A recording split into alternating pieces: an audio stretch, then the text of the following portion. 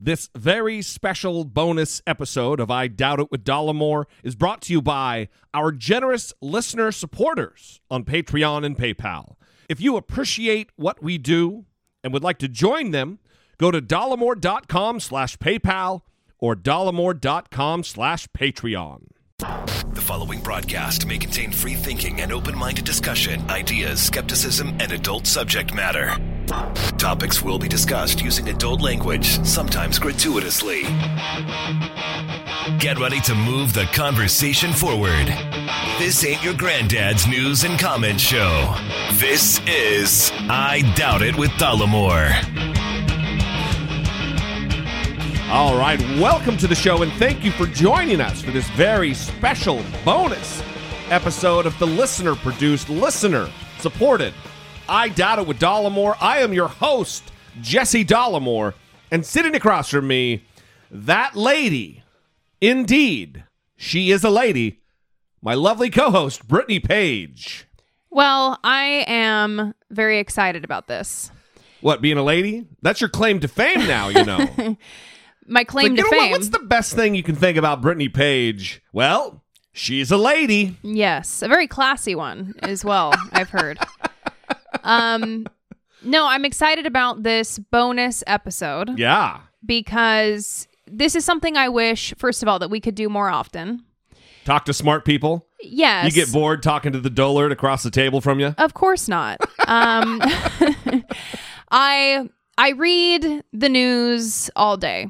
And I follow specific Twitter accounts because I like the content that they provide. And so I'm always stumbling on these articles that are important and have notable research in them. And this happened a couple weeks ago with this article. Trump says jump, his supporters ask how high. New York Times. Yeah, New York Times. And in it, they discussed this paper from some political scientists at Brigham Young University. BYU. And I said, this is really interesting. I'm going to email these people and see if they'll come on the show. You're getting a glimpse inside the mind of Brittany Page. And this is something, like I said, I wish I did more often. And I need to do it. So when I read an article and it's something that fascinates me, I'll just spend all my time doing this, though. Well, that's great. That means you can start getting guests for the show. Yeah, well, okay. And then sometimes... You're setting yourself up, well, you know. No, because I've done that, and sometimes they don't respond. That's happened. Or sometimes they respond with two words, too busy. Yeah, that happens. Maybe the most notable guest we've tried to get. And they just emailed back, too busy. I don't think... It wasn't anything else. That was it. I'll give everyone a hint. It's a he. And I don't think he would be the most notable. I think it depends on what circle. We can't say who about. it is, right? Yeah, what that would community. be kind of a dick move. Don't say Okay. who it is. Absolutely not. That might give a hint. I appreciate, though, that Jeremy Pope, the co-author of this article, said yes. Dr. Jeremy Pope, a professor at BYU of political science. Yeah, and this paper is all about Trump and the Republican Party and looking at the difference between party loyalists and principled ideologues when it comes to political orientation. People who will move with their party regardless of the actual party stances. Who have political ideological malleability. Yes, that's a great way to put it. So, well, we've talked about it on the show a lot. Or I don't understand someone who claims to be a Republican standing for Republican ideological principles, which are in many ways very different from Democratic. Right. And then as soon as Trump drops a idiot bomb, it's like a gas that turned them into something else. So you have all that with the loyalists, and then you have people like you. You're a good example of Thank you. I love being a good example. A principled ideologue, Jesse D., who, when the Republican Party started to let you down, They changed. You transitioned away from the Republican Party. Yes. Because of your principles. That is right. And you didn't necessarily switch parties right away, but you stopped identifying really as a Republican. It was a slow process of this party is no longer matching my ideological principles, and I'm going to move away from that, rather than, no, I'm going to reflexively support whatever this Republican in charge is saying. Yes. It's a good job, Jesse D. Wow. I feel a little warm and fuzzy right now. Oh, you do? I don't know if it's because of all the coffee. Yeah. Or just the compliments. Well, that's the other thing I guess we could talk about is that It's definitely because of a C word, though. Coffee or compliments? Oh. Mm-hmm. We did have coffee this time, so it's not going to be a lackluster performance. Yeah. Yeah. So anyway, transitioning into what we're doing here. He came on the show, we talked to him, and it was a great time. So, that no better segue than that, Brittany Page. Thank you for that professional broadcasting segue. Let's get into this. So, Professor Jeremy Pope from BYU, Brigham Young University in Provo, Utah. Welcome to the show. Thank you for being here. How are you? Thank you for having me. Well, listen, I actually have a soft spot for BYU. When I grew up in Idaho, and all of my best friends and my track running companions were LDS, and I used to spend 2 different Thanksgivings in Provo going to BYU. It was back when Ty Detmer was the quarterback there, and snuck on the field afterward and, tried to pose as college kids, even though I was like a string bean, 125 pound, 6'1" goofball. But it's pretty country down there. It is. I like Provo a lot. And I have many fond memories of watching Ty Detmer. I grew up in Provo, at least that time when I was growing up. And so I went to those games when I was in high school. Yeah, that's awesome. So what, kind of a background question. Yeah. Your origin story, Jeremy. What got you into political science? I hadn't thought about my origin story, but I love the way you're phrasing that, since I love comic books and spend a lot of time talking about comic book origin stories. My father was a professor of economics at BYU, so I grew up around the university and around academia. And when I got old enough to think about a job, I was sure I didn't want to go into academia. So I went off to become a lawyer. But before I was going to do that, I went and worked for Norm Ornstein at the American Enterprise Institute, who studies Congress and commentates on Congress a lot. And I realized spending time around D.C. that I did not want to ever be a lawyer. And it sort of pushed me back towards academia because I have all this freedom. I get to think about what I want to. I do what I feel like doing. And I like undergraduates. I particularly like BYU undergraduates. I think they're among the most fun people to be around. So I went to grad school, started studying American politics, and now I'm a professor. That is my short version of it. Nice. What a beautiful little journey you had. It's not quite as interesting as Logan from X-Men, but we'll take That's it. True. Yeah, and I hear he's resurrected now. I need to check that out. So you have this new paper out, and it's called Does Party Trump Ideology? Disentangling Party and Ideology in America. And your co-author is Michael Barber, just to give him a little plug too. Yes. Before we jump into the meat of what you did, you mentioned in the paper that Donald Trump is a useful tool for disentangling certain issues within the political science research. Oh, he's a useful tool, all right. Yeah, that was bad phrasing on my part. I noticed that. Can you say more about how he is going to be useful in kind of disentangling these issues in political science research? Sure. Political scientists for a long time have wondered about the following question.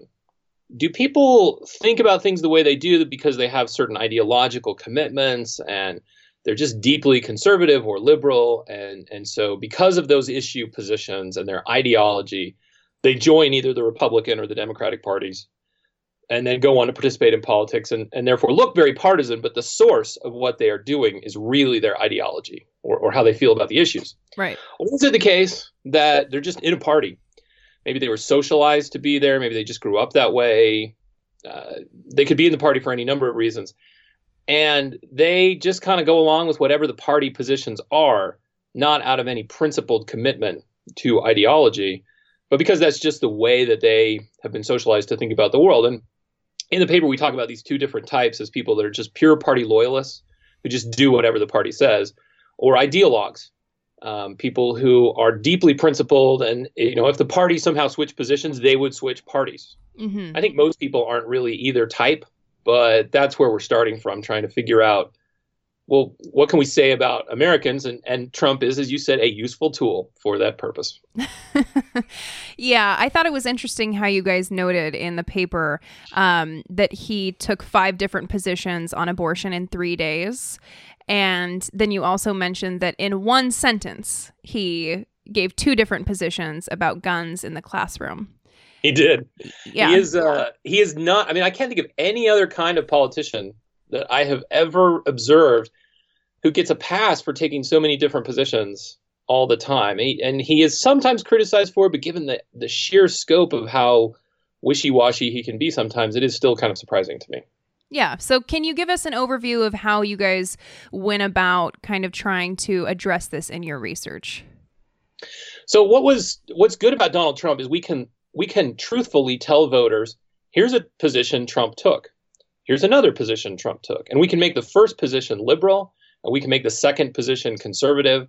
And then we can see, just by giving the 2 different conditions to different, randomly selected respondents, how much does the liberal position move certain types of citizens, to their own liberal position, and how much does hearing that Trump said something conservative move them in a conservative position?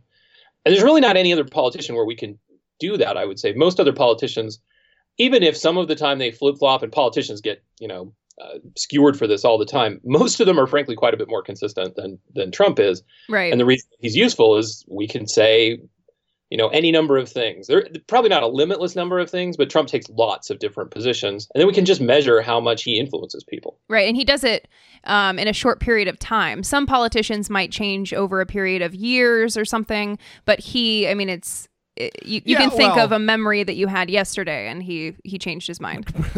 Exactly. Previous presidential candidates, Mitt Romney, for one, is a guy who the charge was leveled against him, I think, justifiably, taking different positions on gay marriage, taking different positions on universal health care, and... Sure. But to a different degree. I mean, Donald Trump, it's one thing if you, in 1999... were a proponent of late term, or what the Republicans call partial birth abortion, and now you've had some revelation that that's wrong, and now you want to jail mothers who get abortions. But Trump flipped on those positions within hours. That's right. Yeah, within that same interview with Chris Matthews. Yeah. I mean, so what was most surprising to you about what you found out? Well, I think I wasn't surprised that Trump had an influence on people. So, I mean, I would assume that the average citizen who, is probably not thinking about politics all that much, pays some attention, is probably going to hear, oh, well, the president thinks this, so I guess maybe I think that too. I wasn't surprised that he had some influence, but we were surprised at how much influence he had, because on average, he ends up, moving people who are, nominally conservative about, say, 17%. Wow. Their positions change about 17% of the time in a liberal direction. And he has a comparable effect on conservatives. He has a comparable effect in a conservative direction. I guess what I was more surprised by was that the people who he moves the most tend to be people who label themselves strong Republicans or strongly conservative. And if that's the group that he's moving the most, then I think what that says is people are not terribly ideological. People may be quite partisan. Yeah. People may have strongly held partisan identities that influence them, but they're not all that principled about most issues. Maybe they're principled about one or two. I don't think our research should be construed to say people never have true positions. But some of the time, they're really just parroting the party line. And if we tell them through Trump, well, this is the party line, then they're happy to parrot that. Well, let me ask you this, because Donald Trump wasn't the paragon of the Republican Party, and he dominated the Republican field early on. Almost the moment that he said they're not bringing their best, they're rapists, he just took over. So what is it about what he did, and this may be, diverging from the research and maybe just asking your opinion, but why is it that, John Kasich didn't do better early on, and Donald Trump really dominated when he wasn't identified as a Republican? He didn't embody Republican, quote unquote, ethos. It's true. I would offer two things, both of which there's some evidence for, but I think people are still studying this and trying to look at the data and see what they're learning. But the first thing is he had a lot of name recognition. So even among primary voters who you think of as being certainly more engaged than your average citizen, 4 in 10 Americans don't even vote. A smaller number vote in primary elections. But even those voters are influenced by name recognition. So the fact that he's famous and then he had that television show and he fires people, that probably helped him out to some degree. After that, I think the thing that you have to take into consideration is that he spoke to a segment of the Republican Party that other people in the race just weren't speaking to. People like Ted Cruz and, say, Marco Rubio. They weren't speaking to a group of people that was fairly, somewhat anti-immigration, feeling downtrodden. That group of people who are kind of nationalists in their outlook. I think Donald Trump would describe them as very fine people on the other side. I don't know. I try not to put myself in the mind of Donald Trump, so I'm not going to try to describe how he would describe them. But I think he was speaking to that group of people, and I'm not sure the other candidates were, and they divided each other's votes. So, it was relatively easy for Cruz supporters and Rubio supporters to switch sides, maybe supporting the other candidate when Rubio drops out. Trump, he had this floor of about 30% of the Republican primary electorate that was just, they were interested in Trump and what he was selling. Maybe not on the issues completely, but he spoke to that group in a way that the other candidates didn't. Yeah, I think something that was interesting about this paper, of course, there were many things, but one thing that stood out to me you don't have to do that. Just a political science paper. I do have to do it. This is what we do, yes. though, where we are interested. It's fascinating. Yes. Well, I appreciate that. I thought it was interesting how people that didn't have very much political knowledge were included in the group that behaved as partisan loyalists rather than principled ideologues, along with the highly partisan, people who approve of Trump, and self-described conservatives.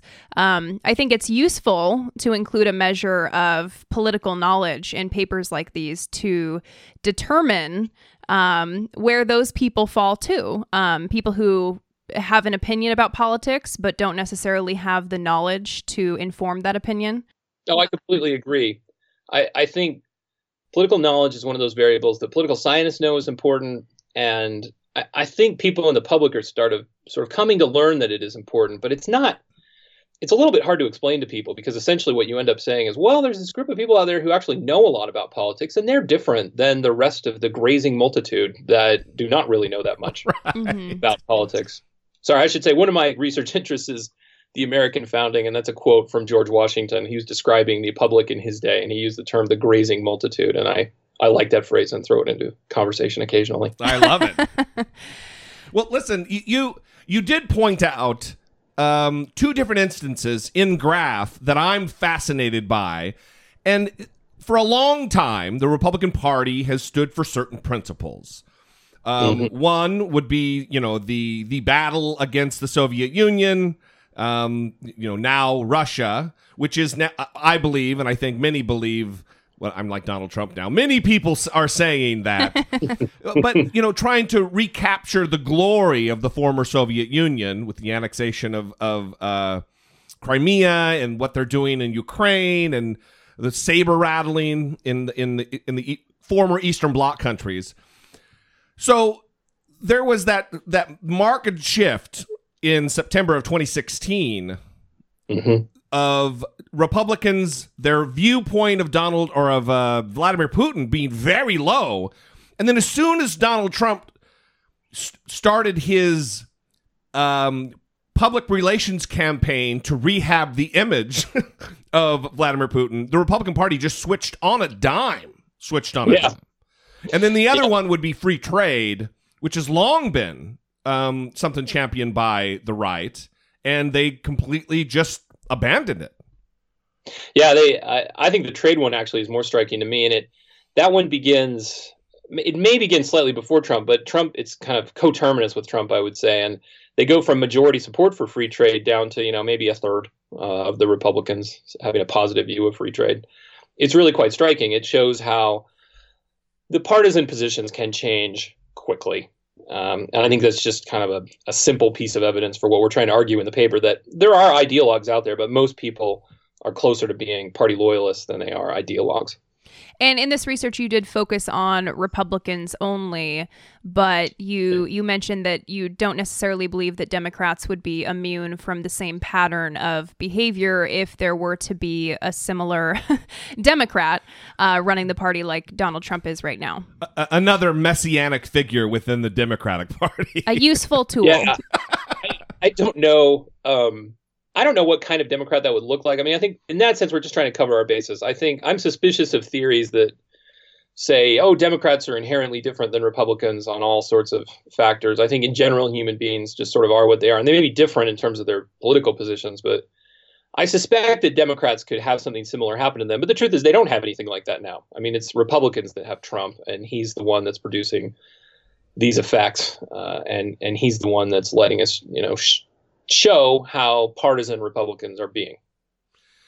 This is all very interesting to me for many different reasons, but one being, I understand the grazing masses, the unwashed, uninitiated, uneducated, low information type of voter that Donald Trump has captivated because of his celebrity or whatever.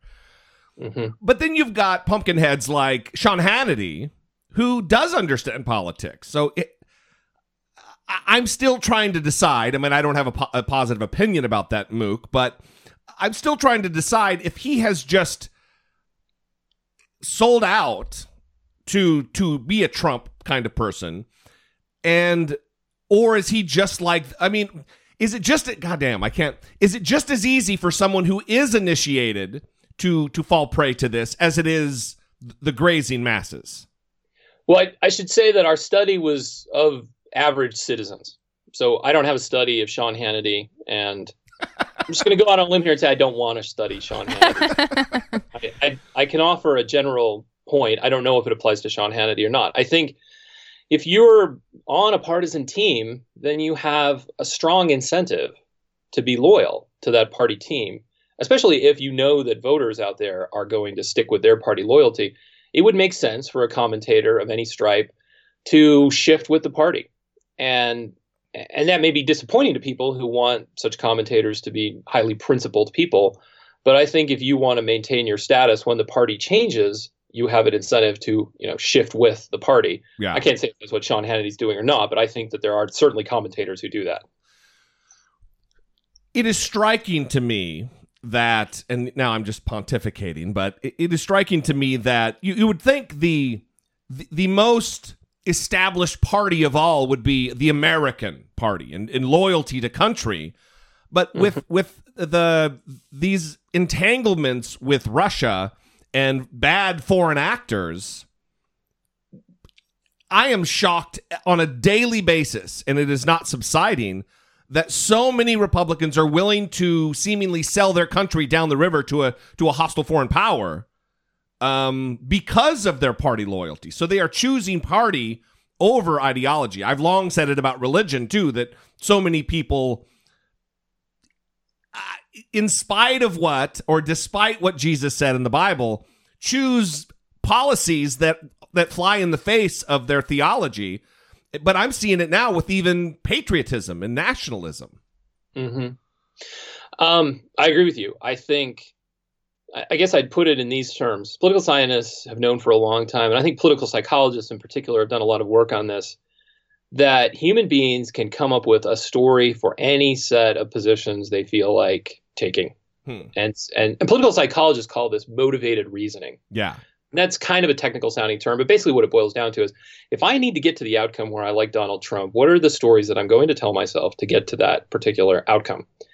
And it's not that hard to come up with those stories. And in fairness to people who, may or may not be engaging in motivated reasoning, there are reasons somebody might like Trump. They may care a lot about the Supreme Court and they feel like he's getting stuff done there. And so they want to be supportive in other ways.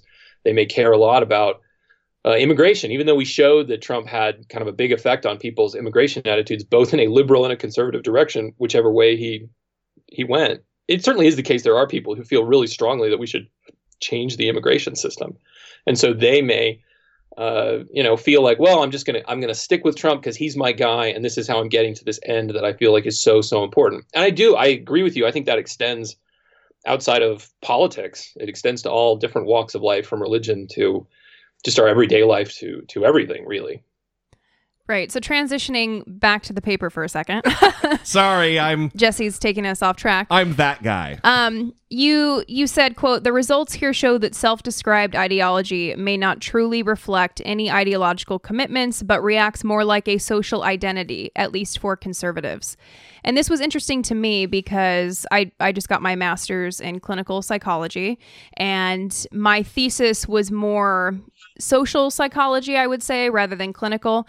And in it, I asked participants to rate themselves on their political orientation from 1 to 7, 1 being very conservative, 7 being very liberal. Would you say that this is not a good measure because conservatives would be choosing that simply as a social identity and that doesn't necessarily categorize them in their political orientation? Well, I wouldn't say it's a bad measure. What I would say is you have to keep in mind what it's actually measuring. Mm-hmm. So it's, in a sense, it's not measuring what they actually believe about policies that the United States or the state government should take. It's certainly a measure of how they see themselves. That's why we call it more of an identity. Mm-hmm. But I'll give you an example. Let's say you ask lots of different Americans, and I don't have the statistics at my fingerprints, but I can send you a link if you care about this a little bit later. Perfect.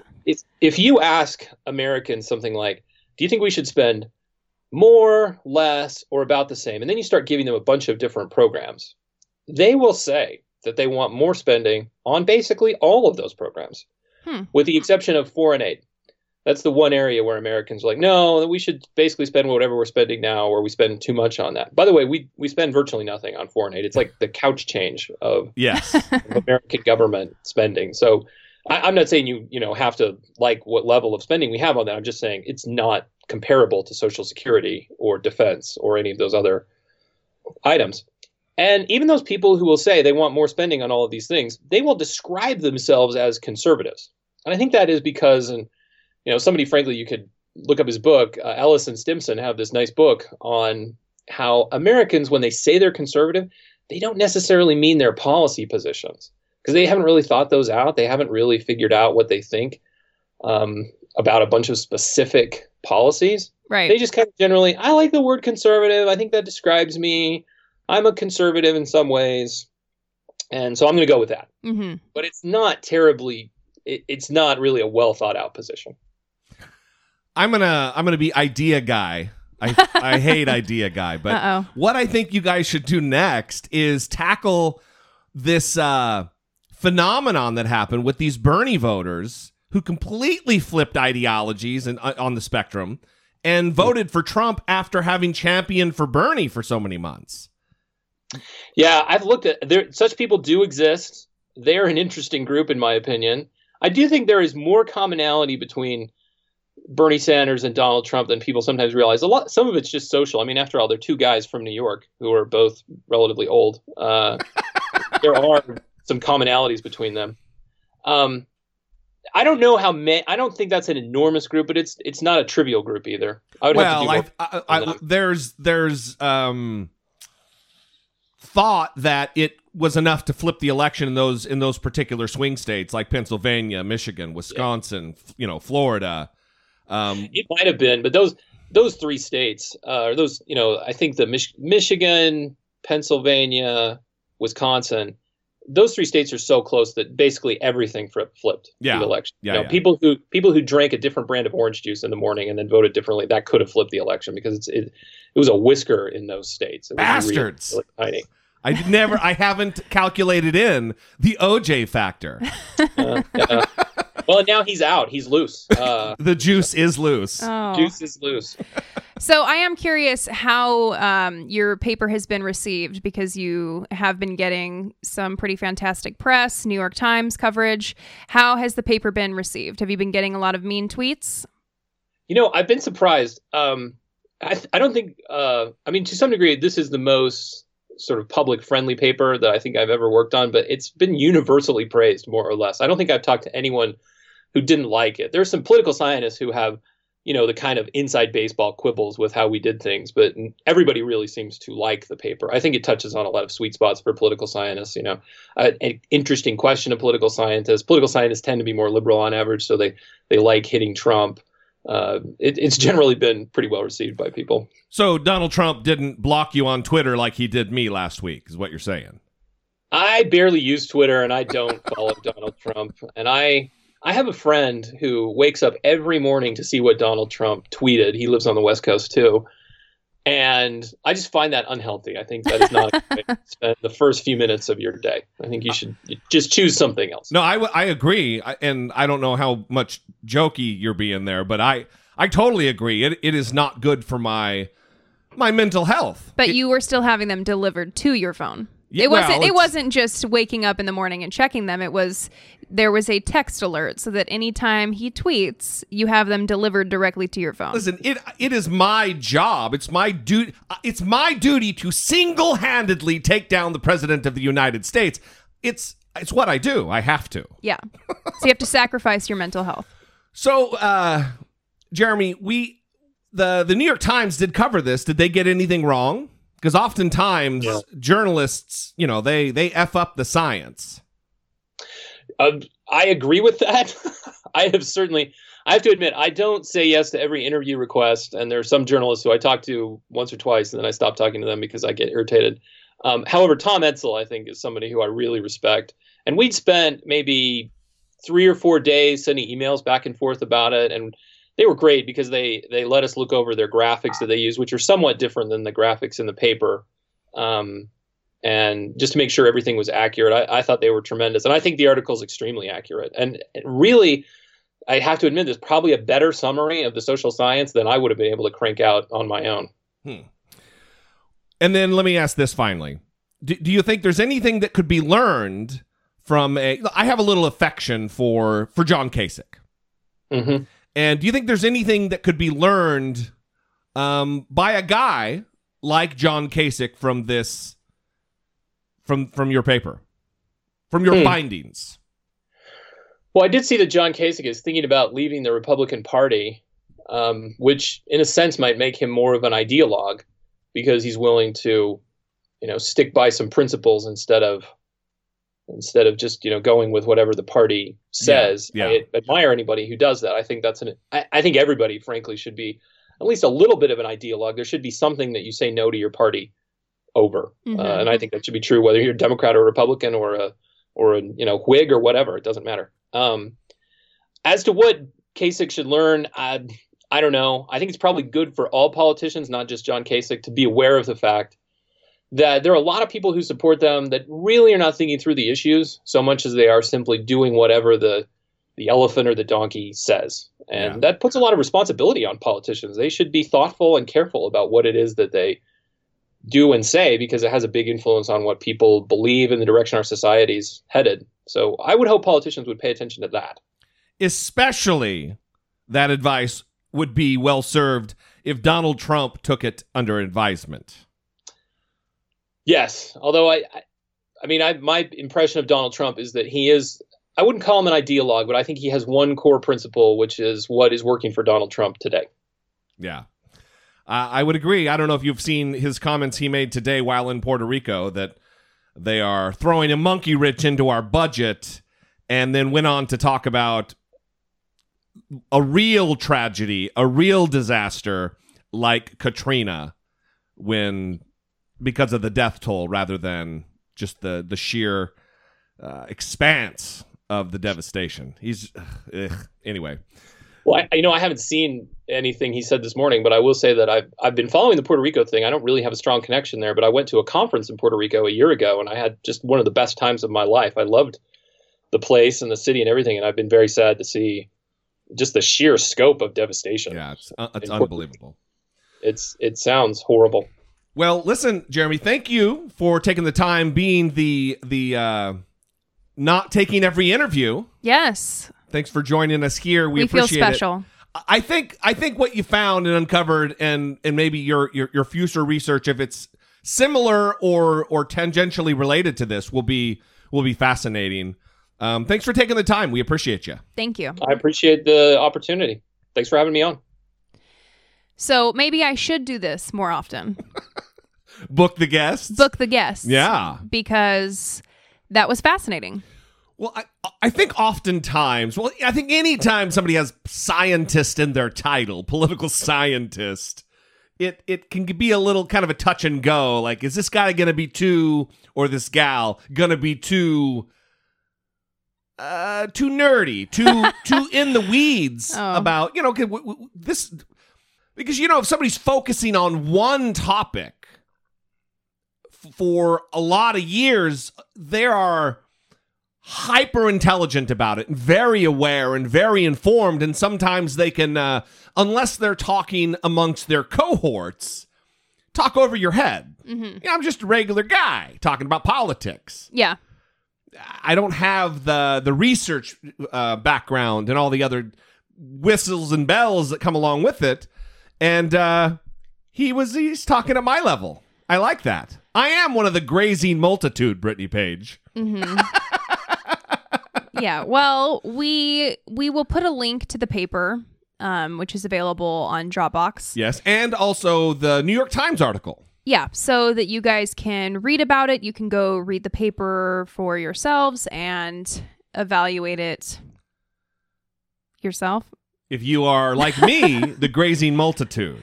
And actually, I've read most of the paper, and it is easily consumable. It's not, I'm making jokes about being overhead and all that. It's not like that. It actually, there are some things that you would expect. Mm-hmm. And then also some kind of holy shit moments. Yeah, and there are many things that we didn't touch on at all. So if you want more in-depth information related to this, then I would suggest reading the paper in its entirety, and then you would have all the information you need. Yeah, if you have any questions, I'm sure we can get it back on. We had a good time. I think he had a good time too.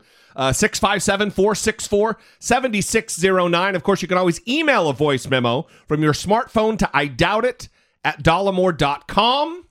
And listen, we are listener-supported and listener-produced. The work we do here, the work also that I do on YouTube, is generously supported by you folks on Patreon. You can go to dollemore.com/Patreon, and that'll redirect you to our Patreon page. For as little as $1 a month, you can get on board, help support the show. We are moving closer and closer to our goal of 3 shows a week rather than our standard 2. Plus, you're supporting bonus episodes like this. So we love you. We appreciate you. Your loyalty and devotion to what we're doing here, hopefully moving the conversation forward one episode at a time, is greatly appreciated. So, until next time, for Brittany Page, I am Jesse Dollemore, and this has been I Doubt It.